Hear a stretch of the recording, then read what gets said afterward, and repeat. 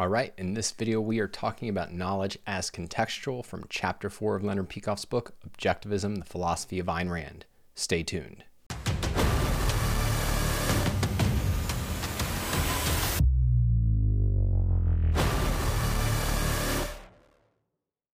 All right, so in the last section, we talked at a high level about objectivity as our method of reaching truth.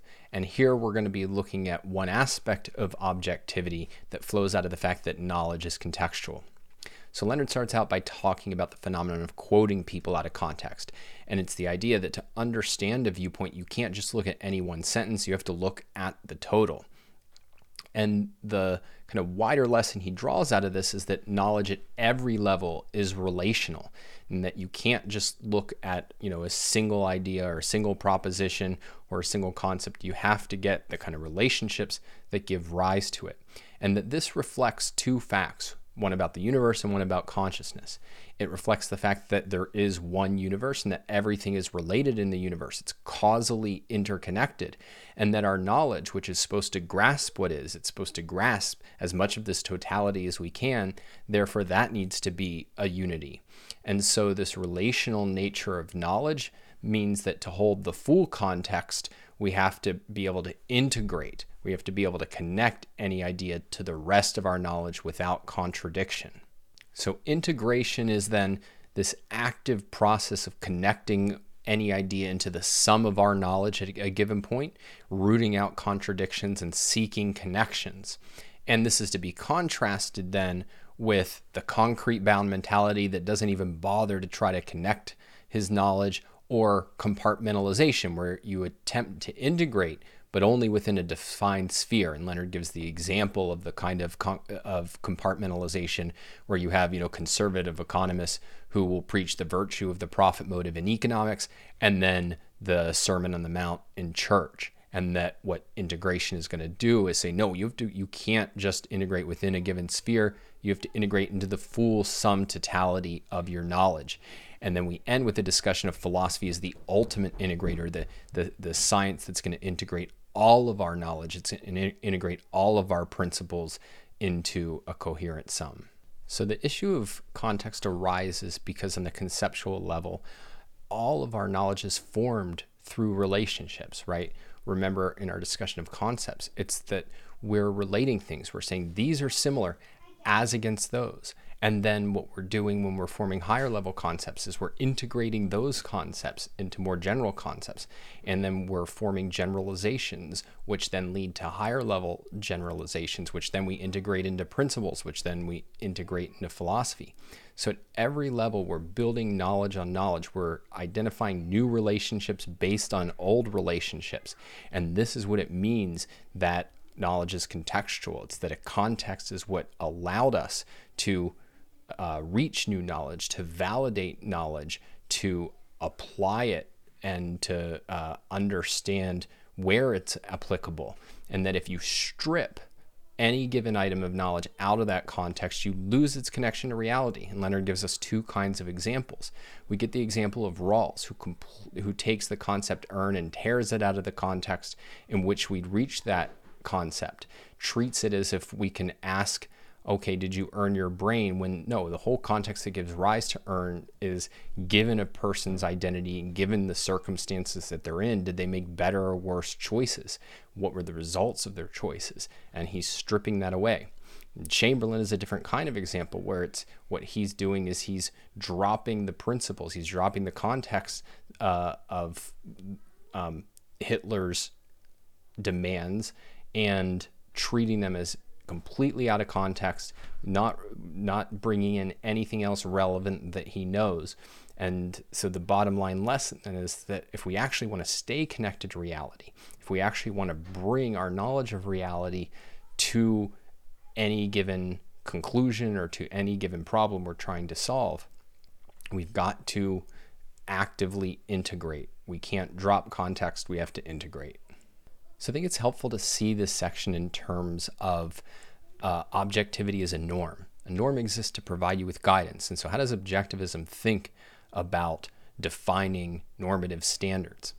Well, you have to start with a goal, and then you think, what are the means at my disposal to reach the goal? And we do that by identifying certain metaphysically given facts about man.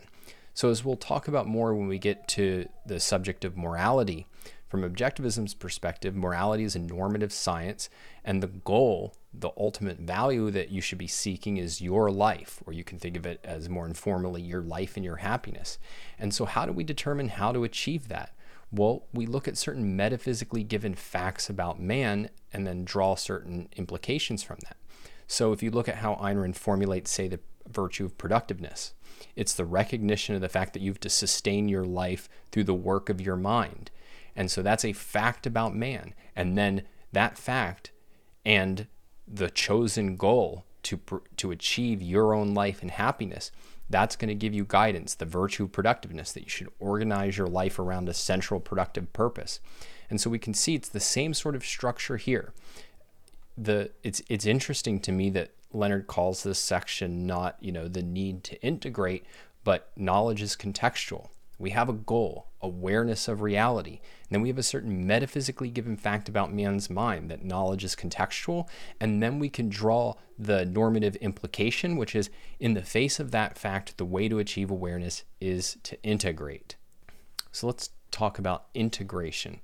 And one of the things that Leonard Peikoff stresses in his book, The Dim Hypothesis, is the way in which knowledge at every level is integration, whether we're talking about percepts, concepts, or logic. And, at the perceptual level, that integration is done automatically. You don't have to do anything volitionally, but at the conceptual level, at the level of logic, all knowledge is integration. We've kind of hinted at why that is and in what respect that is. And the reason I'm stressing this so much is because I think there can be a tendency to read this section as too much as integration is more of a singular act. Like, I get a new idea, okay, I integrate it, and now I move on with life. And rather, the better way to think about it is that integration is the ongoing commitment to relate your knowledge into a coherent and ever-expanding sum. And why do you want to do that? Well, it's precisely you're trying to know a sum. You're trying to know a whole that is reality. And so, yes, we have to learn it in steps. We have to learn it in stages, but the aim is always the total. It's the whole. And so it's that kind of commitment, that ongoing commitment, is what integration is encouraging us to follow.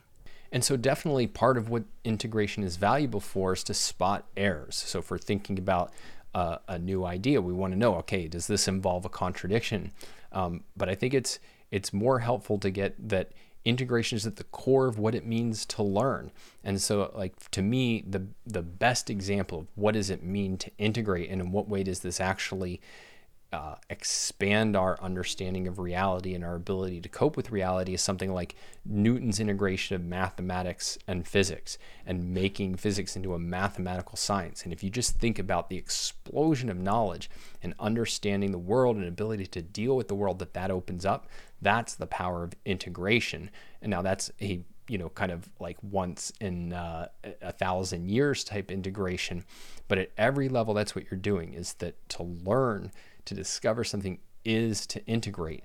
It's to grasp a new relationship. It is to, you have certain kind of tools in your toolkit, your existing knowledge, and then you learn, okay, I can actually use this tool for other things. And so it's the whole essence of what it means to function as a thinker, as somebody grasping reality, is to constantly be relating your knowledge. And part of that is sifting out mistakes, but the real main cash value is in expansion, is in learning more about reality. So how do we integrate? And I want to start out with how we don't integrate. When I first read this section in OPAR back, probably when I was 15 years old, I took it to mean that, in effect, every time you heard a new idea, learned a new idea, you break out, in effect, the dictionary of the totality of your knowledge, and it's, all right, I got to go down the list now, and does it integrate with A and B and C? And that's not at all what integration consists of. And if it was, then you would say to hell with integration, because that's something that you would take a lifetime to do with one idea, let alone all of your ideas. And integration shouldn't be experienced as laborious, as a chore, as this kind of like daunting gauntlet that you have to run through. It should really be exciting and something that like is fun to engage in. Now, there can be difficult things involved in integration, but like as a rule, it should be something really appealing. And even one of the examples Leonard gives, which is important and makes a real point, which is integrating an idea like egoism, Ayn Rand's concept of egoism. It's a very unusual example of integration, because what it really means is if you're going to fully integrate, for most people, that idea requires a complete restructuring of their knowledge, or certainly their moral and value knowledge. And most integrations aren't like that. It's kind of just you glimpse a connection and you make it, and it illuminates your understanding of the world in a really pleasurable, empowering way. And so, I mean, the starting point for how to integrate is actually just a really straightforward process of asking yourself, what does this remind me of? What is this similar to? What is this different from? And sometimes you'll just catch a glimpse of this kind of reminds me of something that's interesting. Let me explore that. Or it can even be, well, I'm not focused on that. I might come back to it at some point. But it's just a mental set that's trying to connect things and see what it's similar to and what it's different from in all the rest of what you know. Now, we can say a little bit more about it. That's sort of, I think, the core of what it means to be an integrator, to be on the policy of integration, as we talked about a few minutes ago. But I think we can refine it a little bit, or give us some clues how to be better at integrating. And one of the points Harry Binswanger makes in How We Know that I think is really valuable is that kind of preconditions to effective integration are the clarity and precision of our ideas. That is, you can integrate clear and precisely held ideas. You can't integrate something that's vague and sloppy. And the example that I like to think of is integrating an understanding of altruism and how it leads to statism. And if you just hold altruism, well, it's kind of like being nice to people. Or even if you hold it, it's like serving others. And it has that sort of kind of vague, gropey feeling to the way that it stands in your mind, you're never going to see that connection. But if you hold the idea with a clear view that, well, altruism is a moral theory that holds that the individual has no right to exist for his own sake, that the only justification for his life and his highest moral duty is self-sacrifice, well, then it becomes almost immediately clear how that could be connected to a system of government that says the individual is nothing and has to sacrifice to society, or has to sacrifice to the state. So how do you achieve that clarity and precision? Well, a lot of it is exactly what we've talked about. Remember, the whole issue rises on the conceptual level, and the way that you achieve clarity and precision with your concepts is to actually go through the concept formation process. Even when you learn an idea from someone else, and again, we talked about this in the section of definitions in a lot of depth, it's, all right, what's the genus, what's the differentia? How can I spot the existence, isolate the existence that I'm referring to in reality? And we'll talk more about this when we get to reduction, but it's that kind of clarity and precision that Harry is saying is going to really empower you as an integrator. So the more that you can hold your concepts clearly, your generalizations clearly, and the context in which you form them, the more you're going to be able to make connections to different things. Harry also talks about what he calls stage 1 and stage 2 integration. And stage 1 integration, he puts as the kind of deliberate act of relating a new idea to its nearest neighbors. So how does this what is the genus that this concept or generalization is being formed out of? How does it connect with those other very similar things? What are some other kinds of examples? What are the immediate implications? So you're looking for, if you think about knowledge as this wide-ranging network, you're in effect, what are the closest nodes, and does this integrate with all that? And that's where you really want to be active and deliberate as you're entertaining or toying with an idea or considering it.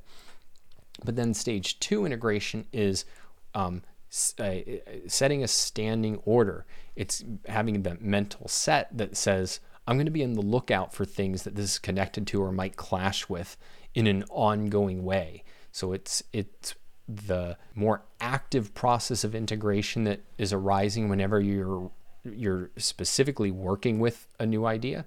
And then there's the ongoing commitment to not isolate that or just passively let that new item of knowledge kind of sit in your mind, but to be on the premise of connecting it as much as you can to everything else, applying it in new cases, looking for new fields that it might be relevant to.